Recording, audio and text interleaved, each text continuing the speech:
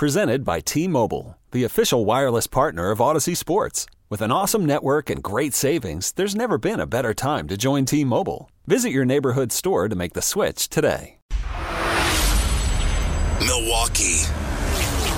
Start your engines. It's time to talk about all things racing. NASCAR, IndyCar, trucks, and Formula One. This is the Final Inspection Show with Steve Zocchi, presented by the legendary Great Lakes Dragaway in Union Grove. Now, it's Final Inspection on 105.7 FM, The Fan. Here's Steve Zocchi.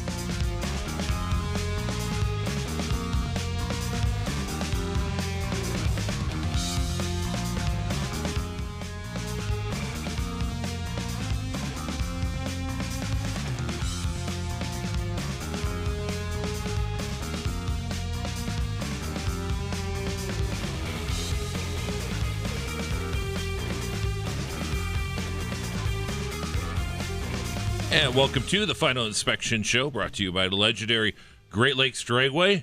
Jeff Orlowski, you know what? What? They're running at Great Lakes Dragway as we speak. Oh, God, it's the a track beautiful is thing. Open. Spring is here. Finally, with just weeks away from Summerfest, spring is here. Glorious. It is glorious. I can't wait to get out there. We're going to have our glorious 2 or 3 weeks of spring, and then next thing you know, you and I will be sweating like pigs. Yeah, oh yeah. Well, this is one of them years it feels like it's going straight from the heat straight to the air conditioner. So I think so. You know, but I can't wait to get out to Great Lakes, man. That's always a good time out there. Yes, sir. And yeah, they announced on Facebook a couple of days ago they are running, and it's about time, because in the past they've been running for a couple of weeks already, but not this year. It's been a brutal one, but thankfully we've looks like we've come around that corner, and spring is finally here. And I also like to thank our friends at David Hobbs Honda, 6100 North Green Bay Road. Make sure to check them out at davidhobbs.com. And so I got a story to tell you, Jeff. All right, story time with the Z-Man. So wait, before that though, so we were voted the greatest radio show in the history of the world. In the history, okay. Yeah. This is official now. It's somewhere. Yeah, somebody asked me what's the greatest radio show in the history of the world. I said, of course, the Final Inspection Show. So it's official. Pipe bomb approved. Pipe bomb. That's our new. I think that's it. Pipe bomb approved. So we're going to talk about social media. All right. And here it is. Old Steve doesn't get up that early on Saturdays. Okay. Steve likes to sleep in. I'm just one of these guys. The perfect schedule for me would be to get up at like between 9 and 10 o'clock and be up until like 2. Okay. That's the way I've always been. I worked third shift for a few years. Never really bothered me. Second shift, no problem. So mornings, I've never been a morning person. But anyways, I get up and I'm, doing some prep work on the show, and you go to different social media sites, and what happens? It's the giant time suck, isn't it? Oh, God. Yeah, I'm just going to check this real quick before bed, and 2 hours later, you're still awake. And you know what's worse is videos. Oh, yeah. The videos are the worst, and they know this. Our friends in Palo Alto have been pushing videos more and more on their website, and the first time I noticed this was a couple years ago down in Indianapolis, and I'm at my buddy's house. And I'll mention him, Danny Gurney, son of Dan Gurney, good guy. And me and my buddy are sitting on his porch. He's got a great porch to just sit and people watch, because he lives close enough to the track. There's a lot of foot traffic. And we're just sitting, chilling out on the front porch. And there's some people coming in and out of the house and whatnot, but it's primarily just 3 of us, me, George, and Danny. And we're all chatting, and pretty soon it's just a 2-person conversation. Danny checks out. And so George and I look at him, and this is the first time I ever really noticed it, when you could, and this is 2 years ago, where you start one video, and then Facebook has that thing where you can go right to the next one. Oh, yeah. And he got sucked in. The world is, there's nothing else in the world but just stupid video after video, and it's like crack. It's people tripping, falling over. It's people, it's and the worst thing for me on YouTube is these Russian car wrecks. Now. I mean, there's so many. You just shake your head. You're just shocked that. I mean, you thought like, oh yeah, Illinois drivers are bad or Florida drivers are bad, this and that, and so forth. No, it doesn't matter. Russia, it is just, it's insane. Or I suppose any Eastern Bloc European country is just insane. These wrecks you see, you're just like, oh my God, I can't. They got to be. Half of the people are drunk on vodka or something, because it's these wrecks you just shake, and you can see them coming a mile away. Right. You see the truck starting to weave, and it's crossing the center line, and the guy who has the camera, because he knows there's people that, there's insurance scams, and that's why everybody in Russia has a camera on their dash. You think they'd be a little, like a little proactive. No, here he comes. It's like, dude, you better pull over. Crash, and the camera goes flying, and you hear him cussing in Russian and all of this. Anyway, so yeah, and poor Danny sitting there, he just gets sucked in. He just video after video, and then it's 15, 20 minutes later, we're like, hey, come on, and he's kind of embarrassed, and it is, and that's what happened to me today. I'm just doing some prep work, posting some stuff on the station sites and whatnot, and I look up, it's after 11 o'clock. I'm like, what the heck? I just went into a time warp. It's like, boom, it's half an hour. Just fast forward. Well, I appreciate you letting me know, because now the next time we go to a barbecue and we're getting down to like the last steak on the dish, I'm just going to hand you an iPad and start playing Russian crash videos so you forget and don't even go for the last steak, and then I can take it. It's gone. It's over. Nice. Good to know. Especially when you're entertaining maybe relatives and from out of town, just stick an iPad in front of them of, Russian accidents, and they'll be shocked, and they'll be sucked in. I can go take a nap while they watch that. Yeah, no, it happens to me a lot, too. I'm not big on the Russian accidents, but I watch old NASCAR footage and races and stuff like that. And I've talked about that too on YouTube. It's YouTube has just become. I mean, before it was a lot of stupid stuff, and it's amazing how social media and that changes and evolves, because especially like you look at Twitter and Facebook was for the kids. Right. All the kids were hip kids. And I remember I was working at the Mile. One of the interns told me about Facebook. And she was working on it, and like, oh, cool. And then at that time, you had to be in a college at that time. And it's like, oh, okay. And then like 6 months later, then they opened it up to everybody. Right. But that was 12 years ago probably. And it was just all kids. Now, I would say primarily people over 35. Yeah, because it's evolved now, because all the kids and everybody else doing Snapchat and the other stuff. That's now kind of filled that void, and Facebook is a great way for people our age to just stay up on what's happening with our friends and that. My problem is now I'm turning into a video snob.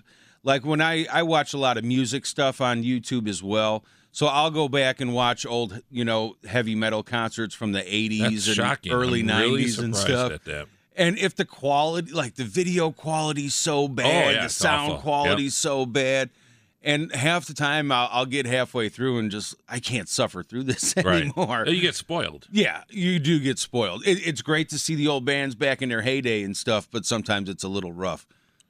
What's really interesting, though, is when you come across something you may have not seen before, like on YouTube, such as an old race or something, which was taped on a Betamax machine. Mm-hmm. Beta was first, and I have a friend of mine who got his first Betamax machine in like the end of '76. Okay, when he was in his 20s, and he started to tape shows, races. That's what the primary reason why he got it. And the quality, even for then, is really good, as opposed to the VHS stuff that came in like maybe 5 years later. It was a situation. But the situation was it was the length of the tape. Right. Betamax kind of put themselves in a corner with the 2-hour tape. Right. If that thing would have been a 3-hour tape, nobody would have heard about VHS. Right. But the quality, and you can tell if in any sport, because there was these video geeks back in the day that were doing this stuff, and there's some NFL films, college football, and you can tell the difference between beta and VHS by the quality of the recording. And some of them is really, really good. I'm really surprised at some of them. But there's a lot of neat stuff on YouTube now. If you're into stuff, and people are putting stuff on every single day, and it's like, wow, I forgot about this or that, and it's addicting. Next thing you know, it's too. I mean, I've done that, and especially with the TVs now, with smart TVs, it's a lot easier. Oh yeah. With the first smart TVs, you had to do this, you had to switch some cords, you had to switch, you had to do all this stuff. Now on my new smart TV, it's one button. Right. One button, push, boop, YouTube, or I can go to Amazon or Netflix, wherever you want. It's a one touch thing, and that. It's amazing how much easier and how much more you're inclined to jump to that format. It's funny how far the technology is coming, like you said, with smart TVs, stuff like that. It's all one button now. And then on the other hand, we're going back because I think this was the first year. I think last year was the first year that vinyl records sold more than CDs. Mm-hmm. So you've got the huge movement bringing back vinyl records because the original sound quality, everything, it sounds fantastic. And all that. So we're making huge advances and moving so far ahead and making everything so much easier on one side. And then on the other hand, records and stuff like that is all coming back as well. So it's very interesting how that all works out. Betamax, like you said, the quality is just night and day over VHS. That time. Yeah. Oh, absolutely. Yeah. Absolutely. And you certainly see that. And it especially if you're a NASCAR fan or IndyCar fan or whatever motorsports, there is so much of it on YouTube. It's surprising, and it's a lot of fun to look back on. YouTube, and YouTube was just people putting up their own videos, and obviously it still is. Mm-hmm. But therefore, historic stuff, it's really, really gone. And they got like a lot of television, old oddball television shows on there too, like the old In Search Of. Remember that? With Spock, Leonard Nimoy. I don't remember that. I remember as a little kid, and they always, there's Bigfoot really out there, and it's just like the shows today, In Search of Bigfoot, and that's what I don't understand about these reality shows that look for stuff that that's fake. People get sucked into and they never find it. Right. Like that. Well, what's the show with the guy looking for treasure on the island? They've been searching for this stuff for 3 years. They still haven't found it, and people are still sucked into it. Are really people that gullible? I guess I'll tell you. Ever since Geraldo was in Capone's vault, yes, I will never watch that garbage ever again. So I was sucked into that. They found absolute squat. I was done with that. There's the people looking for the Bigfoot, searching for Bigfoot. There's no big. Now, when I was a kid, there wasn't all the cameras and stuff that there was now. And In Search Of came out. They had this thing. So when you're a dumb little 12-year-old kid, you think, well, maybe there could be a Bigfoot. I don't know. But as a 50-year-old guy, I know there's no Bigfoot because if there was, we would have seen him by now. Well, just like there's no Loch Ness Monster. Right. But there's these people out there, hook, line, and sinker, that, watching we're going to spend 40 hours, eight television shows or whatever, watching as they look for this Bigfoot or whatever they're searching for, the stupid treasure on this island that they never find.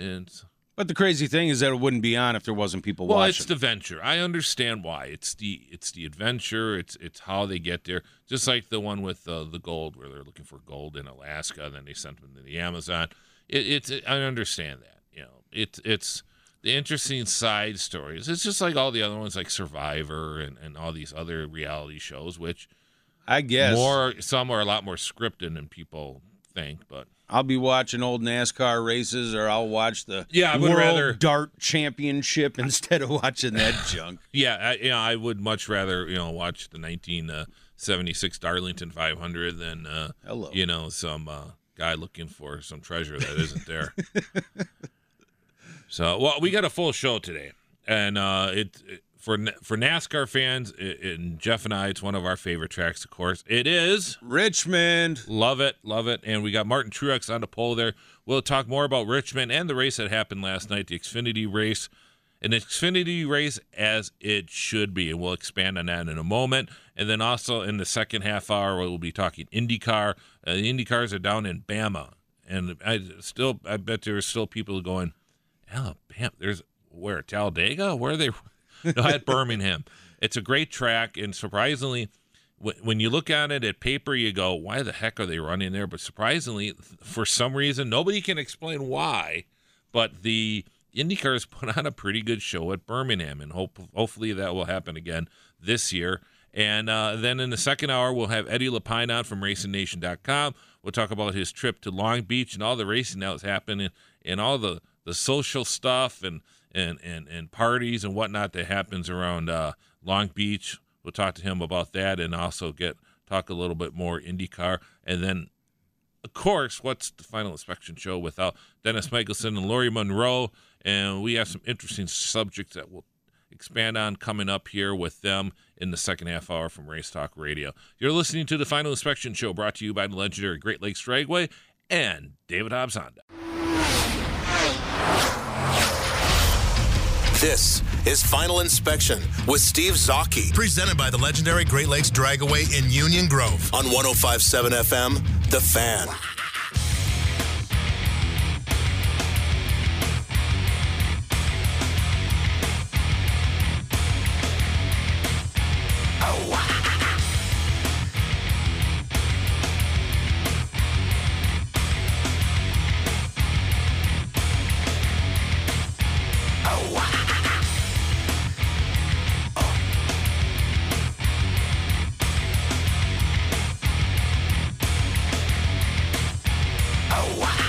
And welcome back to the Final Inspection Show, brought to you by the legendary Great Lakes Dragway and David Hobbs Honda.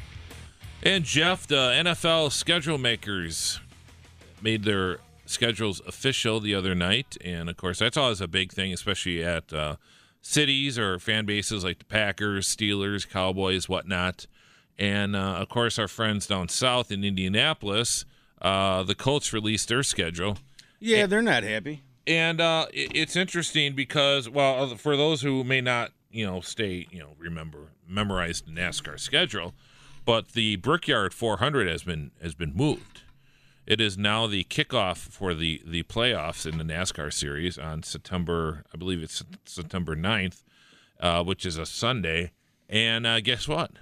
The Colts are at home that day. Oh, Oops.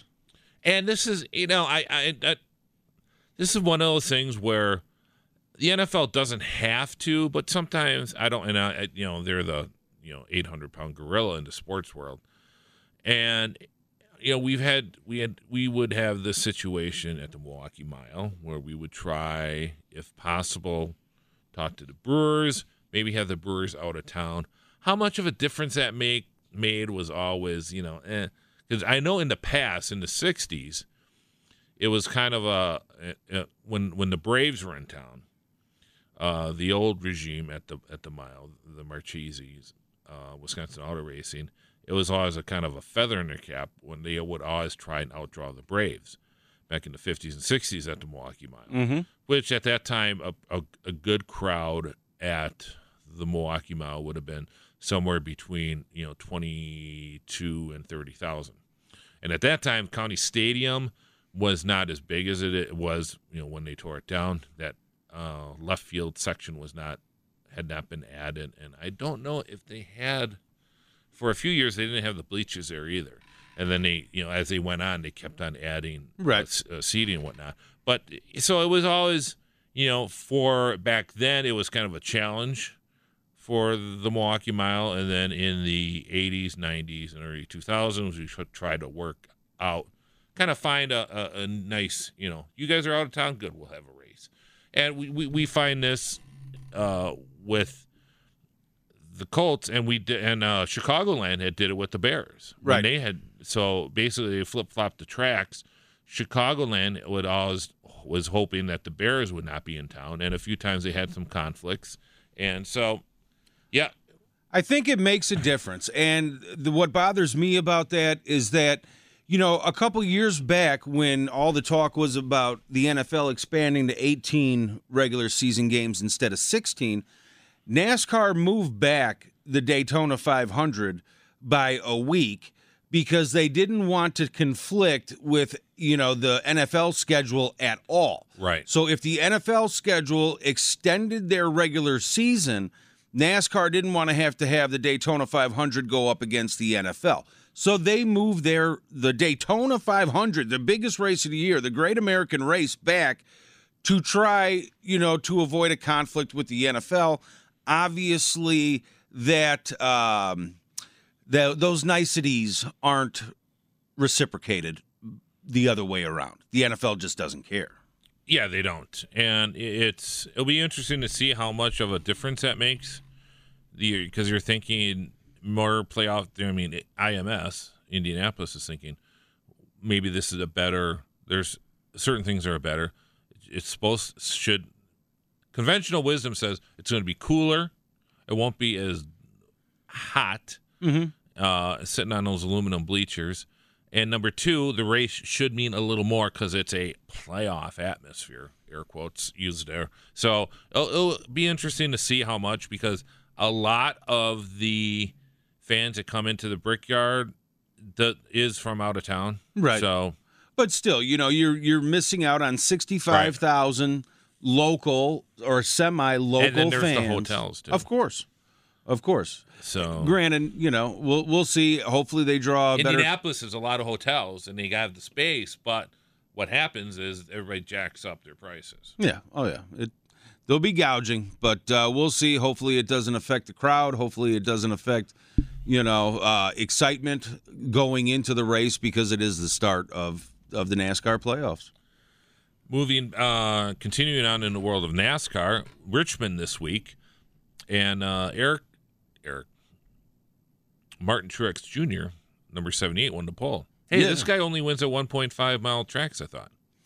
Yeah, well, he's got the pole. His career results at Richmond aren't all that notable. Yeah, I got an interesting quote. He goes, out of all the short tracks, this is the one I feel like we should have had the most success at and should have won by now. Yeah. So it'll be interesting to see how that transpires tonight at Richmond. I mean, you can't call him.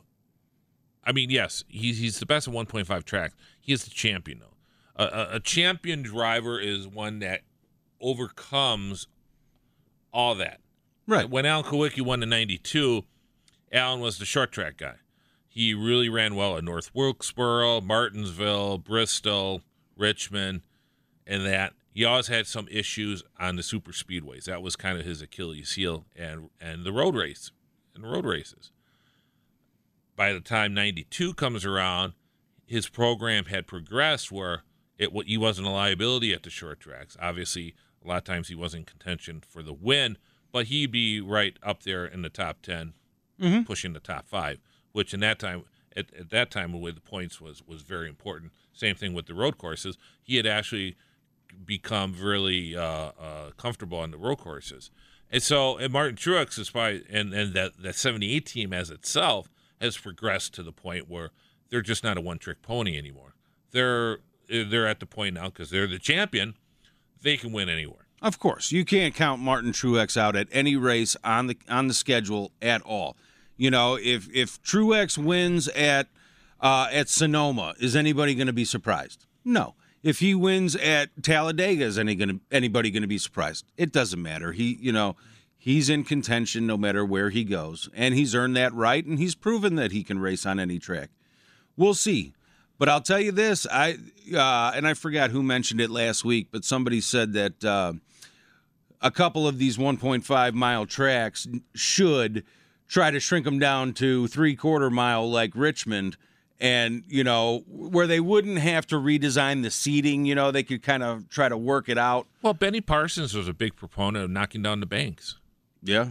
And I was really kind of surprised when they did it, when Phoenix actually put in banking at their track. In the past, not pulled, it has to be, you have to have the radius right, which was an issue with New Hampshire for many years. It was like the Milwaukee Mile, but it was a much tighter access on it, a little more of a paperclip type than Milwaukee. Milwaukee's a little opened up, so you could kind of boogie the car around a lot. And it's knock down the banks. Would that help? Time would tell. But I mean, I'm as a kid growing up, I loved the banks. I loved the car. The look of the cars at Daytona and Talladega was awesome when I was a kid. But now I kind of understand what Benny was saying. Knock the banks down, and you'll see who the real drivers are. Yeah, as long as there's multi-grooves, Well, yes, because true. You've got Martinsville where, it's basically flat all the way around, and still the low side's the side to be on. And, if you can figure out a track that's basically flat, that has multiple grooves that people can run and run fast, then it'll get interesting. Here's a bit of trivia. A lot of people don't know about this. How many lifelines do I get? Well, in the 60s and even in the early 70s, there was a big push politically to move the state fair. They were trying to move the state fair to Madison. Okay. Because I think Wisconsin is the only one whose state fair is not in the state capital. Indiana State Fair is in Indianapolis. Illinois State Fair is in Springfield. Never been either. So Yeah, I couldn't and a lot of tell you. people don't notice that. They go, oh, yeah, why isn't the state fair in Madison? But it was because it was the big city, and it was close to, I guess they had a port. But anyways, there was some talk, two things. One was if they would move the state fair, the possibility of taking some of that land, expanding the Milwaukee Mile into a 1.5-mile track. It would be more like Trenton, though, where the talk was they were going to expand it to the north. Okay. So, and they would bring in, and then sublet, probably get rid of the west parcel along 84th Street. They probably would have sold that, maybe cut that in half, but that would have been a privately held track. Boy, if things would have changed. Or the other one was before, I got to remember his name here in just a second. He was a drag racer, but they were going to have a track in Salem. John Cation and his group had explored about having a track in Salem, Wisconsin, which is right on the border of the Illinois border in Kenosha County, in the western part of Kenosha County. And then in the early 90s, that went away, and then the drag racer, I can't think of his name, but I'll think of it later, he was interested and actually had talked to some people, and then eventually that all died when Chicagoland came in. But it's interesting. Martin Truex on the pole, his third pole of the year. He also had held the pole at Phoenix and Auto Club Speedway. Of course, the other pole winners this season was, of course, Alex Bowman in the Daytona 500. Kyle Busch has 2 poles at Atlanta and then last week at Bristol. So Truex leads the list so far, and we had Ryan Blaney at Vegas and Kurt Busch at Texas. Let's take a quick break. It's time now for a sports flash here in just a moment, and we'll where are we? Oh yeah, that's right. It's the weekend. Yeah. Everybody's working for the weekend except for Steve. Let's take a break now. It is time for the Final Inspection Show, brought to you by Great Lakes Dragway, which is now open. Make sure to check out all the details at GreatLakesDragway.com. And David Hobbs Honda. Check out David Hobbs Honda for all their latest in new and used cars.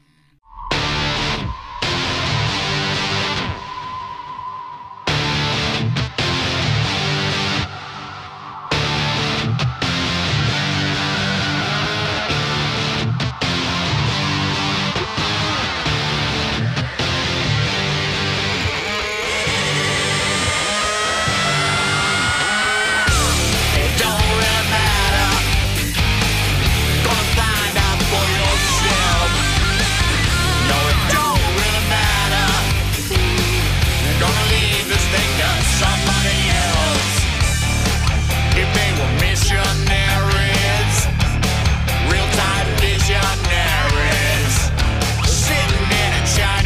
back to the Final Inspection Show, brought to you by the legendary Great Lakes Dragway. Make sure to check out GreatLakesDragway.com.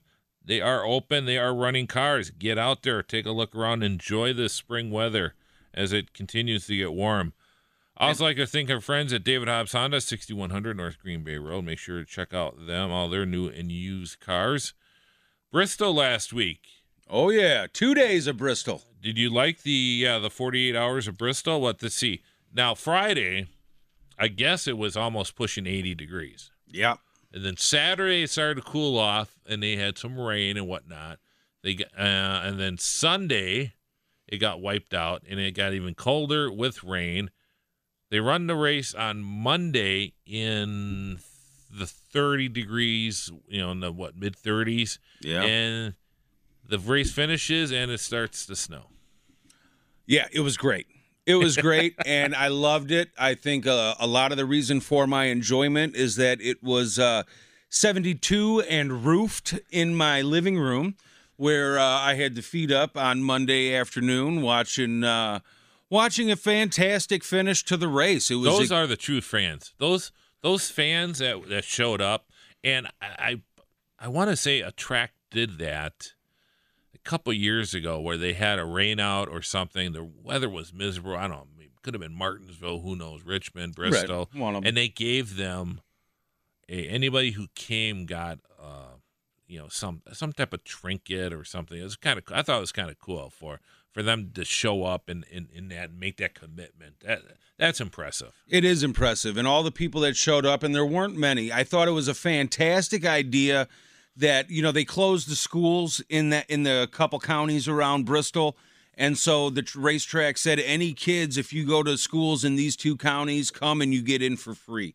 Fantastic idea to try to fill the stands because they knew that on a Monday the crowd was going to be almost so. Why were the non-existent. schools closed?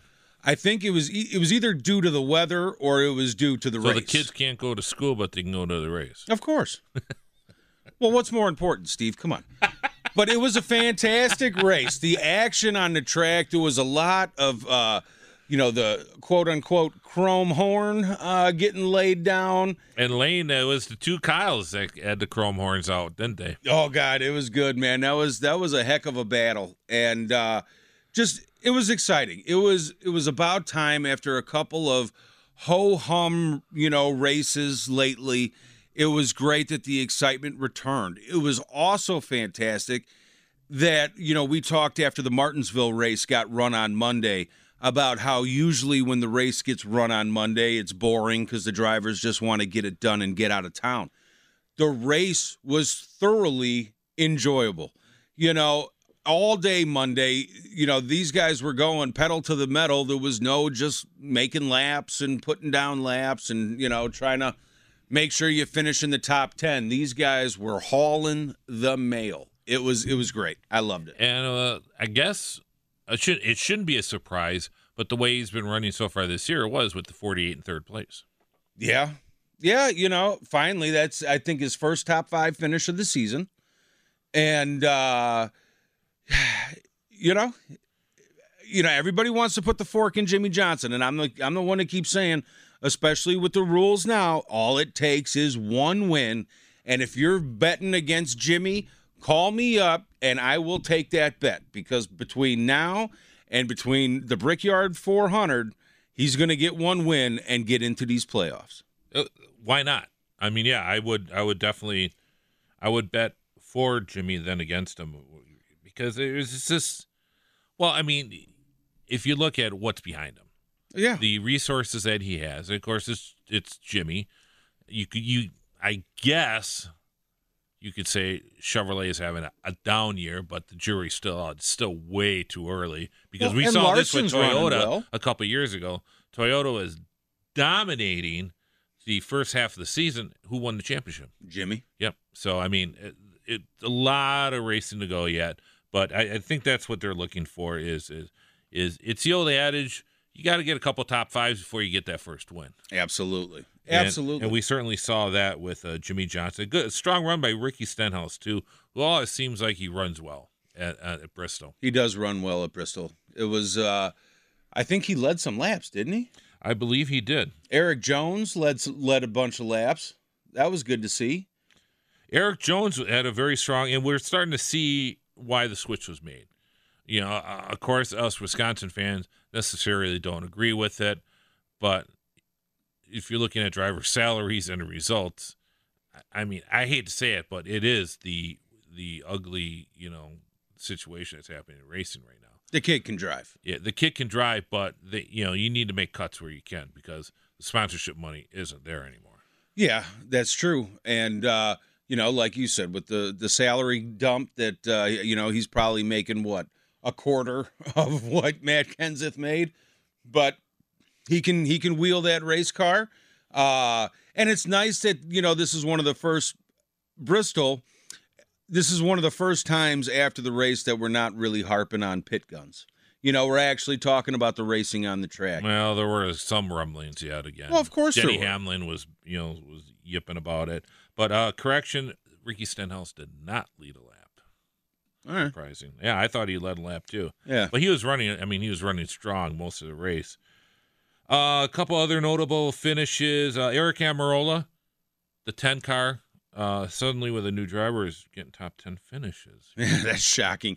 He deserved a lot better finish than what he had. He had a better race card than how he finished. It is good to see him. It's good to see him race well. I was skeptical being a Harvick and Stewart Haas fan. Who was running well until he had some issues with Darrell Wallace. Yeah. Bubba was running strong. And did you see the video that he posted after the race where, yes, it was great to see the STP, up front and all this. We had a great car. But you could tell he was angry about his finish right. and how his day ended. And it was true emotion. It was great. It's fantastic. That video alone is one of the reasons why he is going to lead NASCAR to the next level. He's going to help stop the bleeding between the low attendance, the low ratings, and he is going to kickstart the next generation and rise back up of NASCAR. And he led 5 laps in the race. It's good to see the 43 up front again. Yeah, especially with those classic iconic colors. It was great. It was fantastic. I love the Petty Blue and the Dayglow Orange. I do too. Yeah, there's Marsha Pruitt also. You'll post a photo. This photo makes me happy. Seeing those colors always makes me happy. Agree. And Ford is switching cars.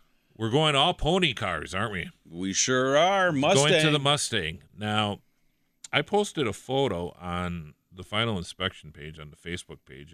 If you want to go there, it's if you search TFI for the Final Inspection and then the Final Inspection page, there is in the Xfinity race yesterday, it was a Toyota Camry pace car. And Michael Waltrip, who will trip over himself, praising everything NASCAR to a fault. Yep. I mean, I understand you're getting paid, but he kind of overdoes it. I mean, just shut up, Michael. Just, I just love the Camry. It's so racy. Just look what NASCAR did to it. Just shut up. He's just a shill. Oh, he's a God. NASCAR shill, and he's so see-through. I loved when he did like the grid walk and stuff in the pre-race shows back in the day. That was cool because that was him in his element. He was able to sit there, go off the cuff. He's a funny guy. He's a nice guy, entertaining. But he tries too hard sometimes. Just I know. But when put the knee pads on. Oh, I know. Take the knee pads off, Michael. Come on. And there's a shot of the Camry, and it's the street Camry, and then there's a Camry stock car behind it. Did you see that photo? Yeah, I saw it. It's ridiculous. Such is NASCAR. Mustangs and Camaros should not be the size of an SUV. Now, I understand. Now, there goes Steve again. We're going to go in the Wayback Machine again. Because back in the day, stock cars were late model cars. Where did the term late model? Late model came from the years it was made. So, then everybody remembers the Dodge Charger, the Petty Dodge Charger. Remember that? The iconic Charger that Dodge came out in 1971. It ran through 1974. Then came the Chrysler Cordoba. Fine Corinthian leather. And the sister car to that, a lot of people forget, was the Dodge Charger. So you had the Chrysler Cordoba and the Dodge Charger, and so they looked the same. So if you remember the Chrysler Cordoba, which a lot of our listeners will remember, the Dodge Charger just looked like the same because that's what automakers did. American Auto had so much of the market share, they could duplicate multiple models of the same car. Yeah, That's what GM coming out with the same car under 3 different brand names. My favorite was in the mid-'70s, the Chevy Nova. Yep, I had Pontiac Ventura, the Oldsmobile Omega, and the Buick Apollo. Yeah, all the same. 4 of the same car. Yeah, absolutely. Anyway, so the 75, the Dodge Charger came out, and little Stevie was crying because it was so ugly. And all the people were saying, hey, we can't run this thing. This thing is an aerodynamic brick. So, but the good news was back then, NASCAR World, you could run it for 3 years. So Petty ran the car in 75, 76, and 77. At the end of the 77 season, the Dodge Charger, that iconic Charger, was going away. And I remember one of the last races was Neil Bonnet winning at the old Ontario Speedway, which for some reason was on live, ABC Sports. I remember my dad and I watching it, and it was really sad because that was going to be one of the last races of that car. Not the last race, but one of them. Anyways, so it went away, and everybody was switching to Monte Carlos and that. And then by 1978, Detroit had downsized the cars. If you remember the 78 Pontiac Grand Prix, that big thing, the 78 Grand Prix was much smaller, and all the cars started to go smaller, and the wheelbase went down. NASCAR made a rule shrinking the wheelbase. And there's all sorts of people. So if you look at the cars in 1979, or was it 80? 1980, I think they made the wheel. No, I'm sorry. 81 was the wheelbase rule, I think. And that's when all the cars got smaller, but they were, because that's what the cars were. And I wonder if NASCAR could, they're not going to do it because of the price. But in hindsight, should they, when they went to this new car, should they have made it a little bit smaller? Yes. Okay. Yes, they should. That's a long way around the block for a one-word answer, but I like it. Good, he agrees with me. Yes, very smart, fantastically explained. Answer's yes. Okay. So next year we're going to have, just because I'm an automotive geek, we're going to have really big Camaros and Mustangs and Camrys. Yep. So yeah, well, when is Toyota going to get their hot rod out? They call the Camry their hot rod, but they have a sport model of the Camry. But yeah, I'm waiting for them to come out with a souped-up Toyota Odyssey minivan. There you go. Is it time for a break? It sure is. Let's take a break. You're listening to the Final Inspection Show, brought to you by legendary Great Lakes Dragway. They are open. Make sure to check out GreatLakesDragway.com for all the details. And David Hobbs Honda in Glendale.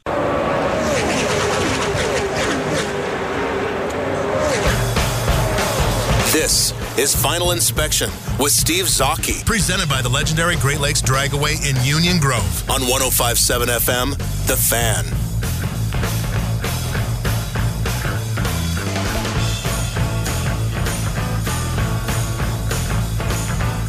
And welcome back to the Final Inspection Show, brought to you by the legendary Great Lakes Dragway. And, of course, David Hobbs Honda. We always thank them for their support. Last night, of course, we got the night racing. Love the night racing. I do, too. Don't want it every weekend, but, like, this weekend, it was a lot of fun. A lot of stuff going on last night. We had the Xfinity race on. We had the Brewer game on, and then we had the Bucks game. Bucks, that was really good scheduling. I liked the later Bucks. Yep. Because by that time, the Brewer game was pretty much in hand. They won. Was it 8-0? 8-zip, yeah. And so I was watching the Brewer game, and then I kind of transitioned to the Bucks game, and then we had the Xfinity series, and it was very nice. Just kind of float between the three there for a while. Yeah, that was a good Friday night, man. It was, My remote got a workout, and that was the only thing that did. You don't have the 2 TVs set up like old Stevie over here, do you? No, I'm not making the big bucks like you, Z-Man. Oh, come on now. You know, when you're just a piddly little producer over here, you don't get paid enough to get 2 TVs. A pretty cool race. And it's the Xfinity race that the final, when it was even Sparky's final inspection, has been begging for a while, and we're starting to see that now with it's the regulars. Yep. It's kind of a more Xfinity start, finishing second with Sadler, Matt Tiff, Austin Cindric, Cole Custer, Ryan Truex, Jeremy Clements, Ryan Reed, and Brandon Jones. No Cup guys. Yeah, it's awesome. Isn't that nice? It is nice. It is nice. They can now officially go back to the names are made here slogan if they want to.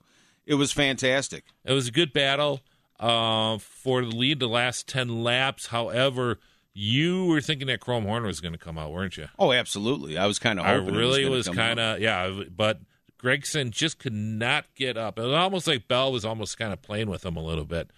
And, of course, they are Joe Gibbs teammates. Now, let's be honest.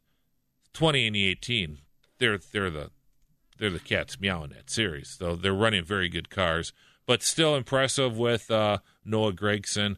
I admit it. I will state it right now. I am a big Christopher Bell fan. Been following him through the USAC series and that. The kid, he looks like he's 12 years old, but the kid is a driver, and I think it'll be interesting to see just what Joe Gibbs does with him. Yeah. Where is he going to end up? Because he is pretty much he's ready for Cup. His arrow is pointing so far straight up. So where are you going to put him? Or do you do a thing where like they did with Eric Jones last year? That's what I think is going to end up happening with Bell. And but you know the sad thing is, what? It all comes down to sponsorship, doesn't it? Oh, I know. But I think, hopefully Bell won't have a problem. I think Bell, him and William Byron. It's amazing having guys basically in back-to-back seasons that just have so much talent and are so fast that can sit there and, Christopher Bell, if he was in Cup Series this year, I think he would be competing top 15 week in, week out. I've been on this for a couple of years because I think it's whoever Mark can get this money is brilliant, and I would hire him in a flash. Explain the dash for cash. Well, I love it that they're doing it, and this is the second year that they're doing it all short tracks. So I think it's fantastic. How can I say this without? If you find a guy on the street, are you a race fan or a NASCAR fan? Does he know what the dash for cash is? No. It's been around for 7-8 years, hasn't it? Yeah, it has.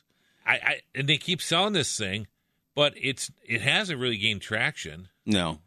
I mean, it's good for the sport. I'm not criticizing that they're doing it. I'm just surprised that it's lived as long as it lived because it just doesn't seem to be. I mean, the Winston Million, that was huge. When they did that. Now, obviously, it's a different time.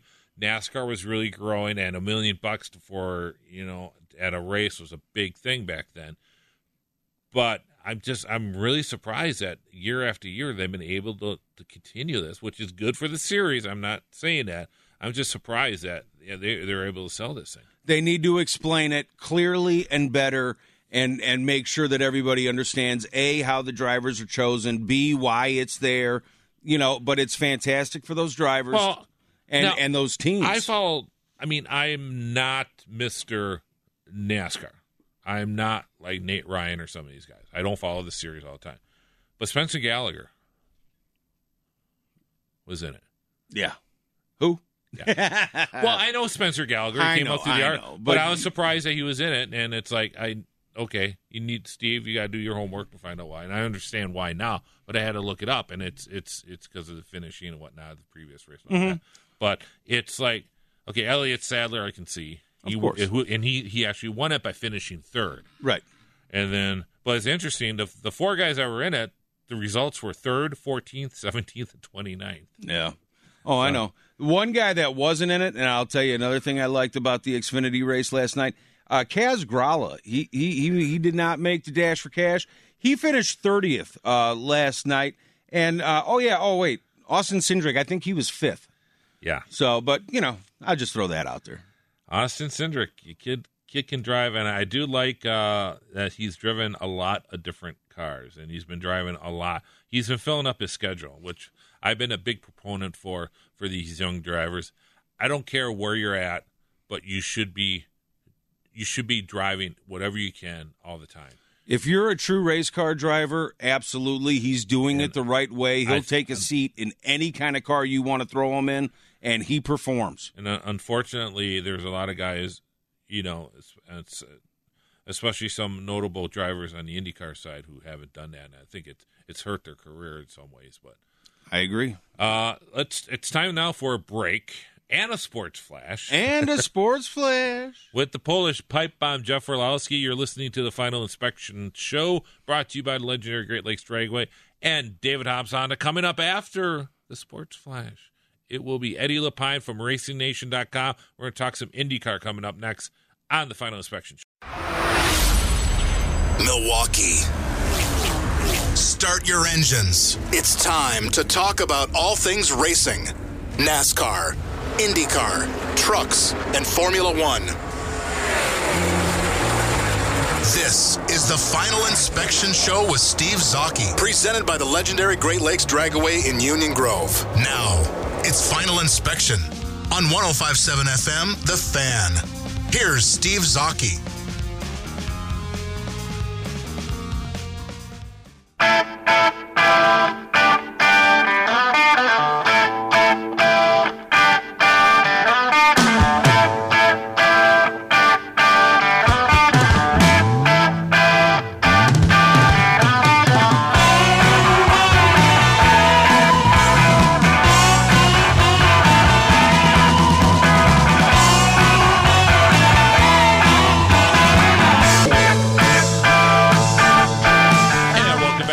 Inspection Show brought to you by the legendary Great Lakes Dragway and David Hobbs Honda.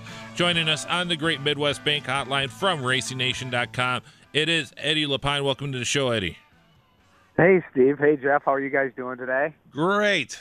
Can't complain. It's we finally got above the Mendoza line here in in Wisconsin. It's warming up finally. Oh, it is? Yeah, it's kind of warm here today. I believe it. 80, I think. 80? I had to wear a sweatshirt this morning when I walked the dogs. Nice. It's nice being home. How's that? Yeah. How was the weather in Long Beach? I heard it was magnificent. Probably it's always good, but this was extremely well this year. It was awesome. And of course, Alexander Rossi winning the Long Beach Grand Prix over Will Power and Ed Jones. In the Toyota Grand Prix of Long Beach at Long Beach, and it's supposedly it was the largest crowd in probably 10, 15 years. Oh, yeah, that's what they're reporting, and I'll tell you, it was one of the biggest crowds I've seen just going there for the last 10 years. It was great to see. But as Long Beach, as you well know, yourself going there, Steve, they have something for everybody. Well, it's an event. Can't imagine. It certainly is. Yeah. And so now with Long Beach, it's a street course, and it's a pretty nice layout and whatnot. And there's events in the convention center. There's a lot of stuff for fans to do. What did you notice an increase in walking like that midway alongside the track there, or where did you kind of notice the increase of people at the track? I think I noticed it everywhere because they have a lot of interaction games and, 5 Hour Energy and, Cadillac. All the manufacturers have displays and they're giving away T-shirts and there's just a lot of fans there experiencing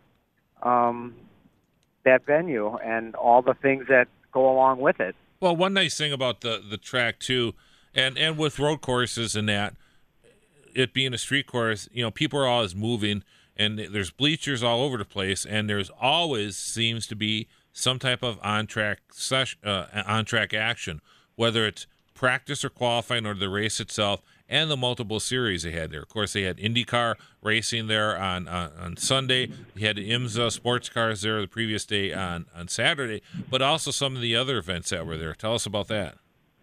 Well, they had Pirelli Challenge was there, and the Robbie Gordon's off-road truck series. Very entertaining. Very entertaining. Actually, and I think it was Ari Matthew. Lyondike, Yes, Jr. The Bachelor was running there, and of course the race was won by Matthew Brabham, one of my favorite young stars who needs to be in a series full time. Well, and as you were talking about, drivers need to get out of the box and drive different things, and that's the kind of series that it's allowing, and it's giving them at least the opportunity to be in a seat at some event, and what better event to be at is Long Beach. And if you don't know what we're talking about, and this is where YouTube is a big help too, go to Stadium Super Trucks. Just put that in your search engine, and they've raced. In fact, they were earlier in the year. They were in Australia at one of the Australian supercar events, but they've also raced, and they're coming to Road America in late June. So I'm excited to see them.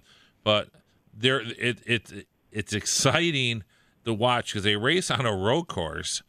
And they put ramps in, and these cars, these trucks, I should say, are flying through the air, and it is absolutely entertaining. These huge trucks racing on a road course, it is just visually and especially in person, Eddie, it's fantastic, isn't it? Oh, totally, and it like you said, it gives everybody something to watch. I mean, you see the Porsches on the track, the Indy cars, all the major series are at that event. And then you have these off-road trucks, and people are just amazed when they see them jumping ramps through the streets of Long Beach. And a tough day last Sunday for Simon Pagenaud, who got drop-kicked by Graham Rahal. And it's for some reason, there's a small minority of people that just hate Graham Rahal, and those people certainly were out on social media during the race saying, "Oh, that Graham Rahal," and he apologized for it. But what's Eddie Lepine's version of that with Graham Rahal and Simon Pagenaud on the first lap? It depends on. I mean, if you're Simon Pagenaud, you're mad, and it's the first turn, the first lap, and Graham Rahal went a little too late and punted him. Basically, I'd be totally upset if I was Simon. It's not a way to end the race in the first turn like that. Right. And then Graham went on to have a pretty decent run, and everybody's going to have an opinion about it, especially social media. But I mean, it was wrong, and I don't believe he got a penalty for it too. On top of it, I'm trying to remember now if he did get a drive-through. No, I think he did get a drive-through penalty, but did he get one? Yeah, I think he did, but I mean, I can see both sides. I mean, yeah, I don't think he did it on purpose. But I mean, but I mean, it's just one of those things. The thing is, Pagenaud's going to do it to somebody else probably somewhere along later in his career. So, well, I mean, it happens to everyone, and I mean, it's a racing incident when it's the last lap. When it's the first lap, it's just brain fade and just being overzealous, and I mean, it's just these guys are professionals. Graham knows better, and maybe Simon lifted a little early, but Graham went a little later, and the rest is history. And it just gives lots of people to talk about on social media and voice their opinion about it. Give me one thing from the weekend that you said, "Wow, I wasn't expecting that," or that I didn't think he or she was there, or something, celebrity, anything. What do you got? Well, I mean, on the IndyCar race, I think totally, I mean, Rossi could have basically won the first three races. I mean, he should have won Phoenix. He was the fastest car out there, and he's putting his mark on it right now. And Wickens, I thought he would run a little better there. But, I mean, I think you're going to see this weekend at Barber, it's a totally different place. It's been a lot of action already today in last practice session with several of the newer drivers going off the track. And we'll just have to wait and see what happens this weekend. I think we could see another winner. Mm-hmm. Yeah, it'll be interesting to see. We'll talk a little bit more about Alabama in a moment. But tell us about George Follmer. Is George Follmer out there again? Well, yeah, that was one big thing that I kind of did put on social media. Was George Follmer and Parnelli Jones were there celebrating the historic Trans Am Series, had their cars there racing, and it was really unbelievable to be able to. You don't get many opportunities to hang out with George Follmer and Parnelli Jones, and they're a little frail, but they made it there, and they actually, Parnelli waved the green flag for the start of the race, which was pretty cool, and they were, it was a different perspective for them too, as well, seeing a lot of the cars they drove back in the day. Yes. And, the story started to fly at Chip Ganassi's hospitality. It was pretty cool. I think they could have made it a reality show. Definitely. Yeah, George and Parnelli are certainly two iconic figures in auto racing, and whenever they're in an event, it kind of raises the status of any event they're at. And it was kind of cool seeing the Dan Gurney Formula 5000 car previously driven by Bobby Unser and James Hunt. And what was cool about that, but that was actually the first car to lap at the Long Beach Grand Prix back when it was a Formula 5000 event in 1975. That was really special. I mean, we lost Dan earlier this year, and to be able to see that run, and I was at the Road Racers Drivers Club dinner last year with Dan and AJ for celebrating their 50th year of winning Le Mans. And, I mean, these are special guys that made their mark, and not just a little mark, a huge mark in motorsports, and have made it what it is today. And to see these guys there and to see the cars, it was just like the Trans Am race. It was awesome. One quick funny story I can tell you, though, Steve. Go ahead. If you have a second. Yeah. Sure. Real quick. Okay, so George wants to go watch the Trans Am from pit lane. So we go over there, and George is getting a little, dehydrated, so I'm trying to find him a bottle of water. And I try to get into the hospitalities, and they won't let me in there. And I said, well, I'm with George Follmer. And they're like, George who? And I'm like, this guy is like a legend. So make a long story short, we walk over, and A.J. Foyt's crew is doing some engineering debriefing still from the practice.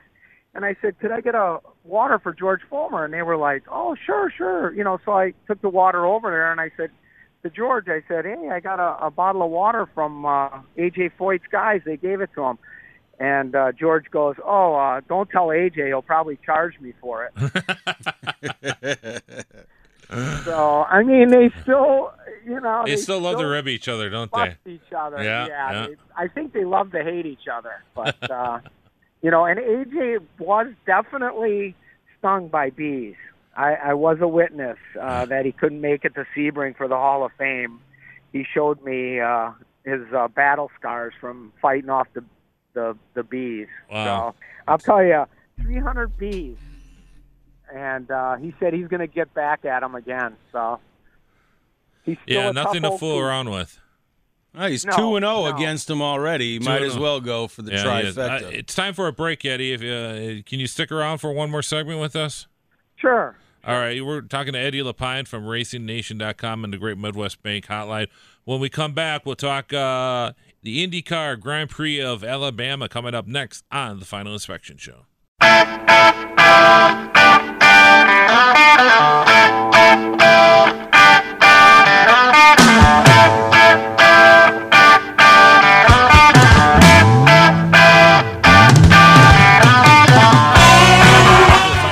Show brought to you by legendary GreatLakesDragway.com. They are open today. Make sure to go on GreatLakesDragway.com. Check out all the latest in fun at Great Lakes Dragway. And bring us food. Yeah, bring us food. And also like to thank our friends at David Hobbs Honda. Make sure to check out a new Honda or a used one, too, at David Hobbs Honda, 6100 North Green Bay Avenue in Glendale, I should say.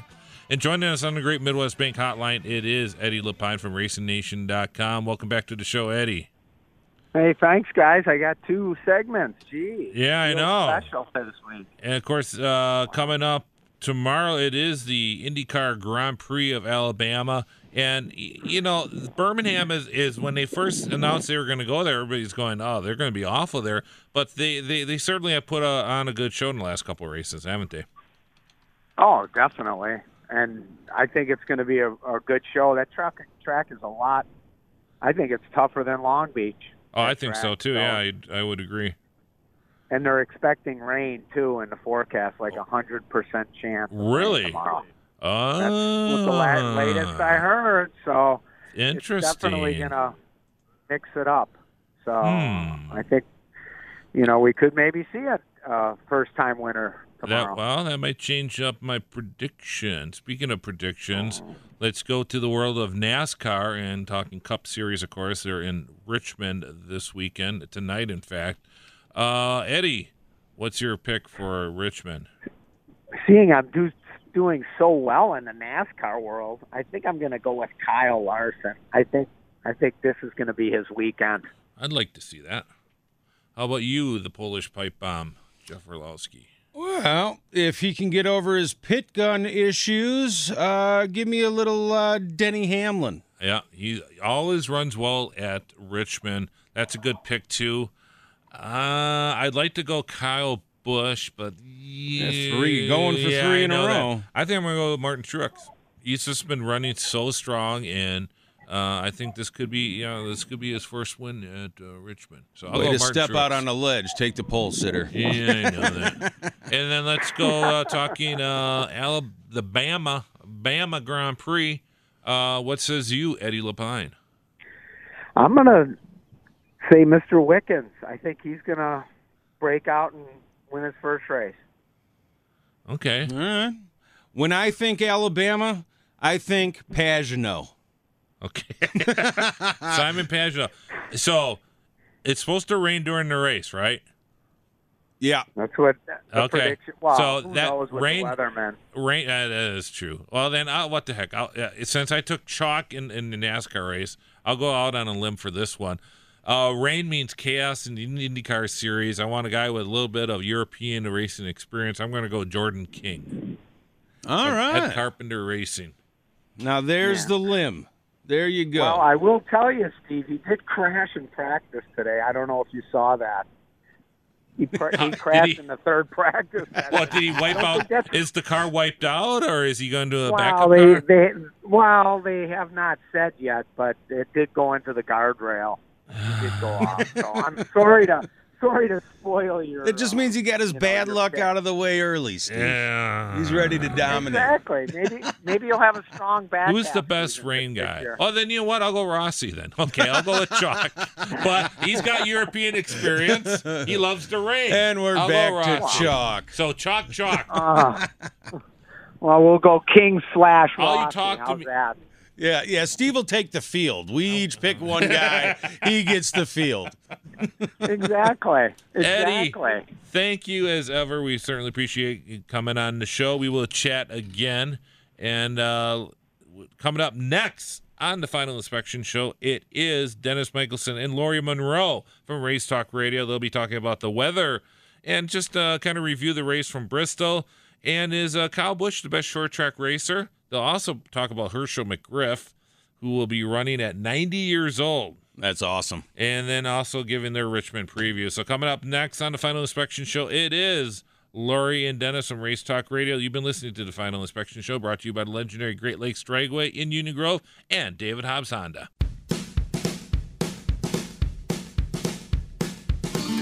Welcome back to the Final Inspection. 105.7 FM, The Fan. Dennis Michelson, Lori Monroe from RaceTalkRadio.com. That means it's time to go in depth with your NASCAR talk. And Lori Monroe, I am feeling very, very, very sorry for NASCAR and NASCAR brass today.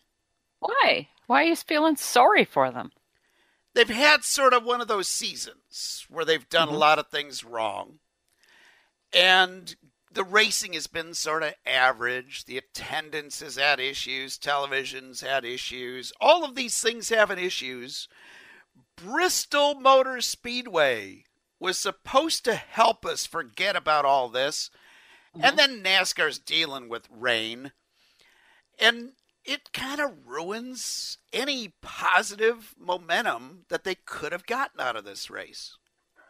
Oh, contraire. I totally believe that this entire weekend at Bristol, the rain, everything going on, starting the race one day, finishing the next day, the fact that we actually had a really, really exciting race, the rain couldn't dampen that. Having it held over 2 days couldn't dampen that.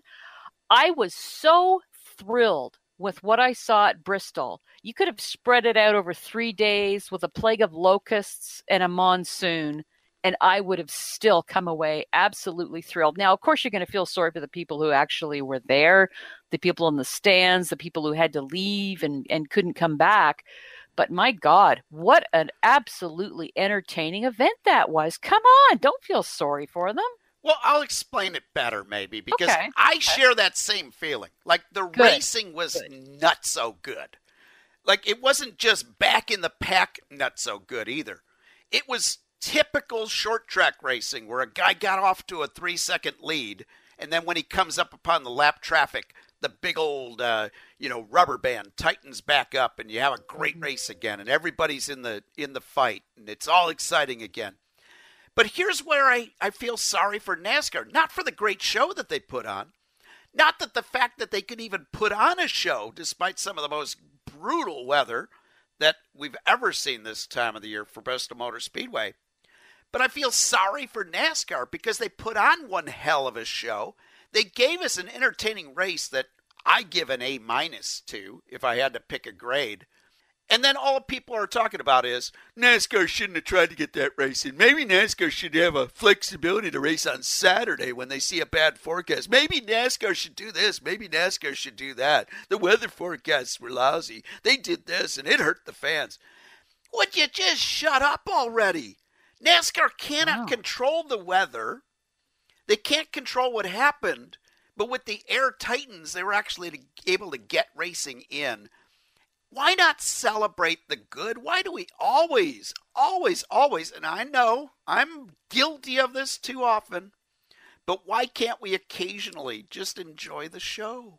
Because people love to complain. And by the way, that whole Air Titan deal, watching them on the track, how well they dried that track. I'm ordering one to dry my hair every night because it takes me, 20 minutes to blow dry my hair. I need an Air Titan for hair drying. That is the slickest thing, and we've seen them for a few years, yeah, but I can't believe when you actually have to sit there and you're waiting for the race to start, what a fantastic job those things do. Whoever invented those, they need a trophy or something. I'm thinking that the person that invented those, if he did an ancestry DNA test, yes, I'm wagering that the inventor of the Air Titan is somehow related to Smokey Yunick. I know. Isn't that the truth? It is absolutely. It's the most mesmerizing thing to watch. If you're in person watching this thing do its job, I've had the pleasure of standing like 5 feet away from them as they come rolling by you. It is the most phenomenal sound and phenomenal sheeting of water off of a racetrack that I've ever seen in my life. I cannot believe that you can have totally wet go to almost totally dry in 2 passes of that crazy thing.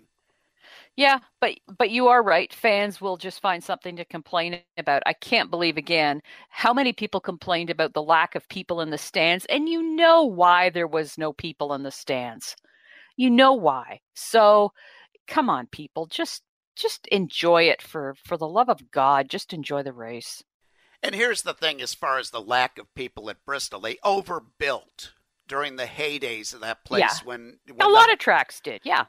Night racing created a hype that just doesn't exist because we get too many night races. Back when it was only the one night race, then 158,000 people wanted to show up.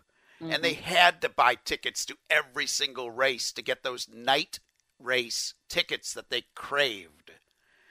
Now that night racing is no longer an exciting thing on its own to get people out of their houses and off their couches to come out and see a NASCAR race, even if they fill the place halfway, that's 75,000 people. That's more people than go to the Super Bowl every year. So even if it's half full and looks horrible on TV, you still put the biggest crowd in there, and you're doing so in rural Tennessee. Yeah. So that's what I cannot stand when I hear these negative nabobs of negativism outdoing me. It feels like a coffee blend. It is. It's now available in both Tassimo and Keurig. That's awesome. I like it.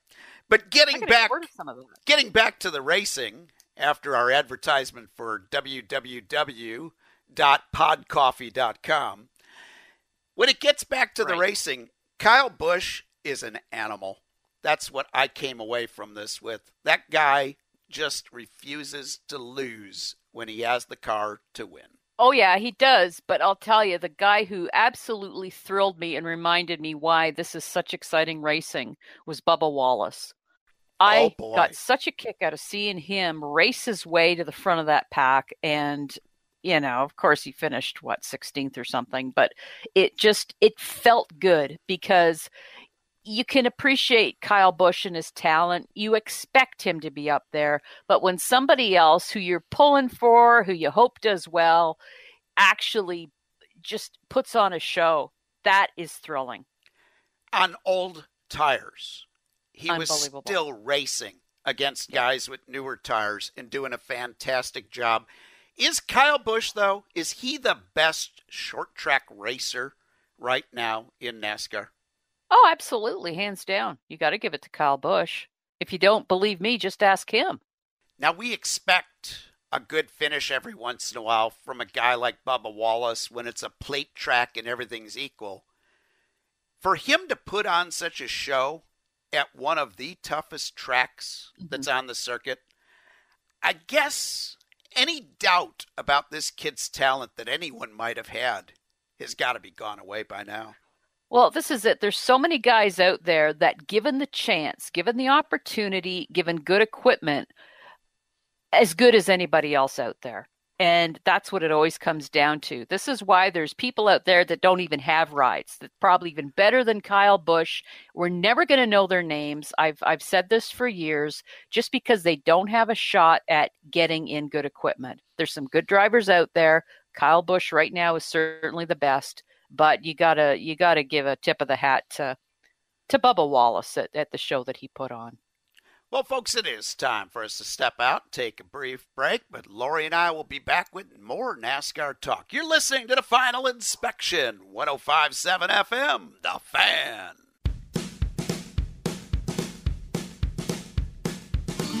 Welcome back to The Final Inspection, 105.7 FM, The Fan.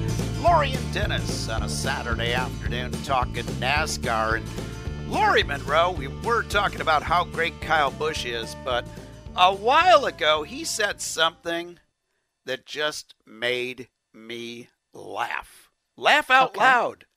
All right. LOL. Got me a real giggle going. Yeah, LOL. When he talked about being concerned that some racers at some levels of the sport are racing big cars at too young of an age. This is a guy that broke into NASCAR at 16, for crying out loud. Does he forget? Is he getting to be one of those angry old men in his 30s who's shaking his fist and saying, "Getting off my lawn"? I really don't know. This is such a unique sport, and there's going to be kids who are really, really talented, and you don't know how good they are until they basically become a history lesson, a page in a history book. Kyle Busch is one of those guys. But when you have like a 12-year-old or 11-year-old or whatever kid driving a big car, that is a little bit unnerving. It really is. So, there's going to be instances where there's kids out there who drive better than people 10 times their age. But I really don't know. It's such an individual thing. Here's the thing. I used to think that way. That, there's got to be an age restriction. Because a 14-year-old couldn't possibly handle that big of a car and do a good job. It's not safe. They don't have the emotional makeup to do this. Then I met a kid while doing a story back in my front stretch days named Alex Kennedy.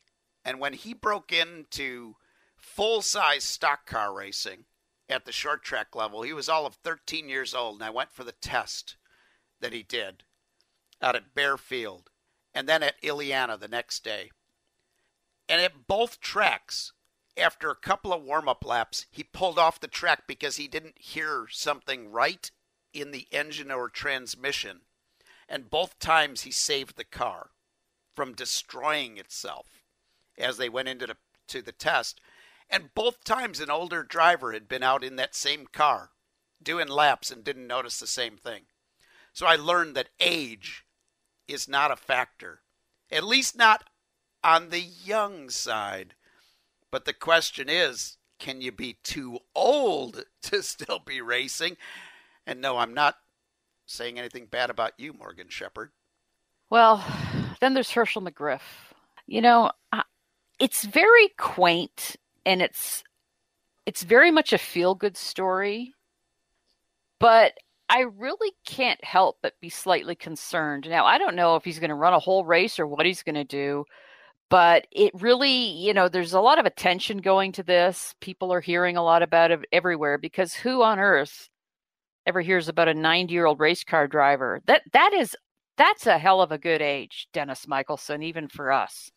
I'd like to be breathing and doing a radio show at 90. Well, this is it. I just don't know if your senses and your reflexes and your vision. Who cares about hearing? The youngest race car driver can't hear anymore anyway. But there's a lot of things going against you when you're 90 years old. I just don't have a good feeling about this. We saw what happened with Larry Pearson several years ago on that race with all the old timers. I just don't know that we really need to see this. Here's the problem that I have. It's not that he's of a certain age. It's the fact that he hasn't been racing for quite some time. So I'm kind of wondering if when you get your license to race at a particular level of NASCAR, shouldn't that license someday expire and that you have to re-qualify for it? I don't care if you're a 20-year-old kid coming up through the ranks, and all of a sudden you're crashing every week, or whether you're a 90-year-old man who's not been in a race car for a while that's getting back in. Shouldn't you have to re-qualify? Shouldn't there be some process in place to keep you from being able to do this if you're not quite ready? Because the guy's got his NASCAR license. As long as he's breathing and passes his physical, they're going to let him race because they want the story. Yeah. But is that story worth having a potential problem? Because at 90 years old, even if you're in 100% health, you're not going to have the reflexes on the road or the eyesight on the road or anything else. And I just remember driving with Grandpa Harry in the old pickup truck, and he scared the heck out of me when he was in his 80s. I can't imagine being on a race car with 40 other cars at that age. Yeah, but this is just us coming off a conversation talking about how young kids should all be judged on an individual basis too before getting in a large car. So this could totally shock us. He could go out and do well, hold his own, not get into trouble, not cause trouble. We just don't know. I suppose we should just sit back, enjoy the show, And again, just take all this different ages of people on an individual basis, and that's how we should judge them. There's probably 35-year-olds out there who shouldn't even be behind the wheel. We see that every day on the road. So again, I guess I shouldn't judge them too hard, but just logically thinking, it just doesn't sound good. We see that every week in the Cup Series with some of the rolling chicanes that are out there on the track. Well, this is it, yeah. Granted, they're in bad equipment, but they also don't know when the heck to get out of the way. Yeah. Look at the accidents that happen on a weekly basis, and you see the same cast of characters involved more often than not. Yeah, could be partially equipment, though, as you do say. Could be equipment, but it could be an issue. But what a crazy story, because if you're doing anything at 90 years of age, that's pretty remarkable. All right, Lori Monroe, heading to Richmond, the first night race. Let's put it to you this way, the first scheduled night race of the year. Yeah. We should have a heck of a show under the lights at Richmond. Yeah, I'm really looking forward to it. I absolutely love Richmond. Let's hope it doesn't snow or sleet or something like that. And we have Xfinity, I guess, on Friday night as well. So a good doubleheader this weekend. I think we're going to get lucky with the weather later tonight in Richmond. It is going to be a little chilly before the race ends, but it will be hot in Victory Lane for one driver. And who is going to Victory Lane, Lori Monroe? I really have a good feeling about Clint Bowyer again. I'm picking Clint. I am picking a long shot this week. I am picking a guy that we've only seen little glimmers of good racing from this year. But would you believe that if I had to put money down on this race, I would take Alex Bowman this week? I can see that. That's not a bad pick. I think the short track is going to even up the equipment a little bit, and I think we're starting to see the Hendrick Motorsports guys getting the handle on this car, and I expect big things from the Showman Bowman. Very nice. Thanks for tuning in to the NASCAR segment on the Final Inspection, 105.7 FM, The Fan. All right, pipe on back here in the studio. We want to say a big thank you to Eddie Lapine from RacingNation.com for joining the show. Dennis Michelson, Lori Monroe, Race Talk Radio as well. Make sure you check out the Final Inspection Show on Facebook. If you search TFI for the Final Inspection Show, you will find it. Always great articles, great pictures posted by Steve and Eddie, and every now and then I throw some stuff up there as well. It's fantastic. You'll love it. Check us out on Twitter as well. So, obviously, as we've been talking about, Richmond is tonight. Green flag flies at 5:44. We've got about a minute left, so your starting lineup, Truex is on the pole. Chase Elliott starts second, followed by Joey Logano, Denny Hamlin, Kyle Larson, Kurt Busch, Eric Jones, Jamie McMurray qualifying 8th. He's running well this year. William Byron in the 24. He starts 9th. Kevin Harvick, he starts 10th. Now, Alex Bowman, Dennis Michelson's pick to win the race, goes off 11th. Stenhouse in 12th. Ryan Blaney, he starts 13th. Newman 14. David Reagan, Clint Bowyer, Jimmy Johnson starts 17th. Bubba Wallace 18th. Other notable drivers, Austin Dillon, the Weasel, he starts 23rd this week. Eric Amarola had a nice finish at Bristol. He rolls off 25th. Brad Keselowski, not a good qualifying effort for Bad Brad. He's 28th. Kyle Busch, 32nd. Ouch. We're back next week. More of the Final Inspection Show. We'll be back at you at 1 o'clock next week. It's a late start due to the Pella Windows and Doors of Wisconsin on Deck show. That's taking an hour of our time next week. So, on behalf of Steve Zocchi, I'm Jeff Orlowski. Thank you for listening to the Final Inspection. We'll talk to you, Milwaukee, next week. Enjoy the race. You could spend the weekend doing the same old whatever, or you could conquer the weekend in the all-new Hyundai Santa Fe. Visit HyundaiUSA.com for more details. Hyundai, there's joy in every journey.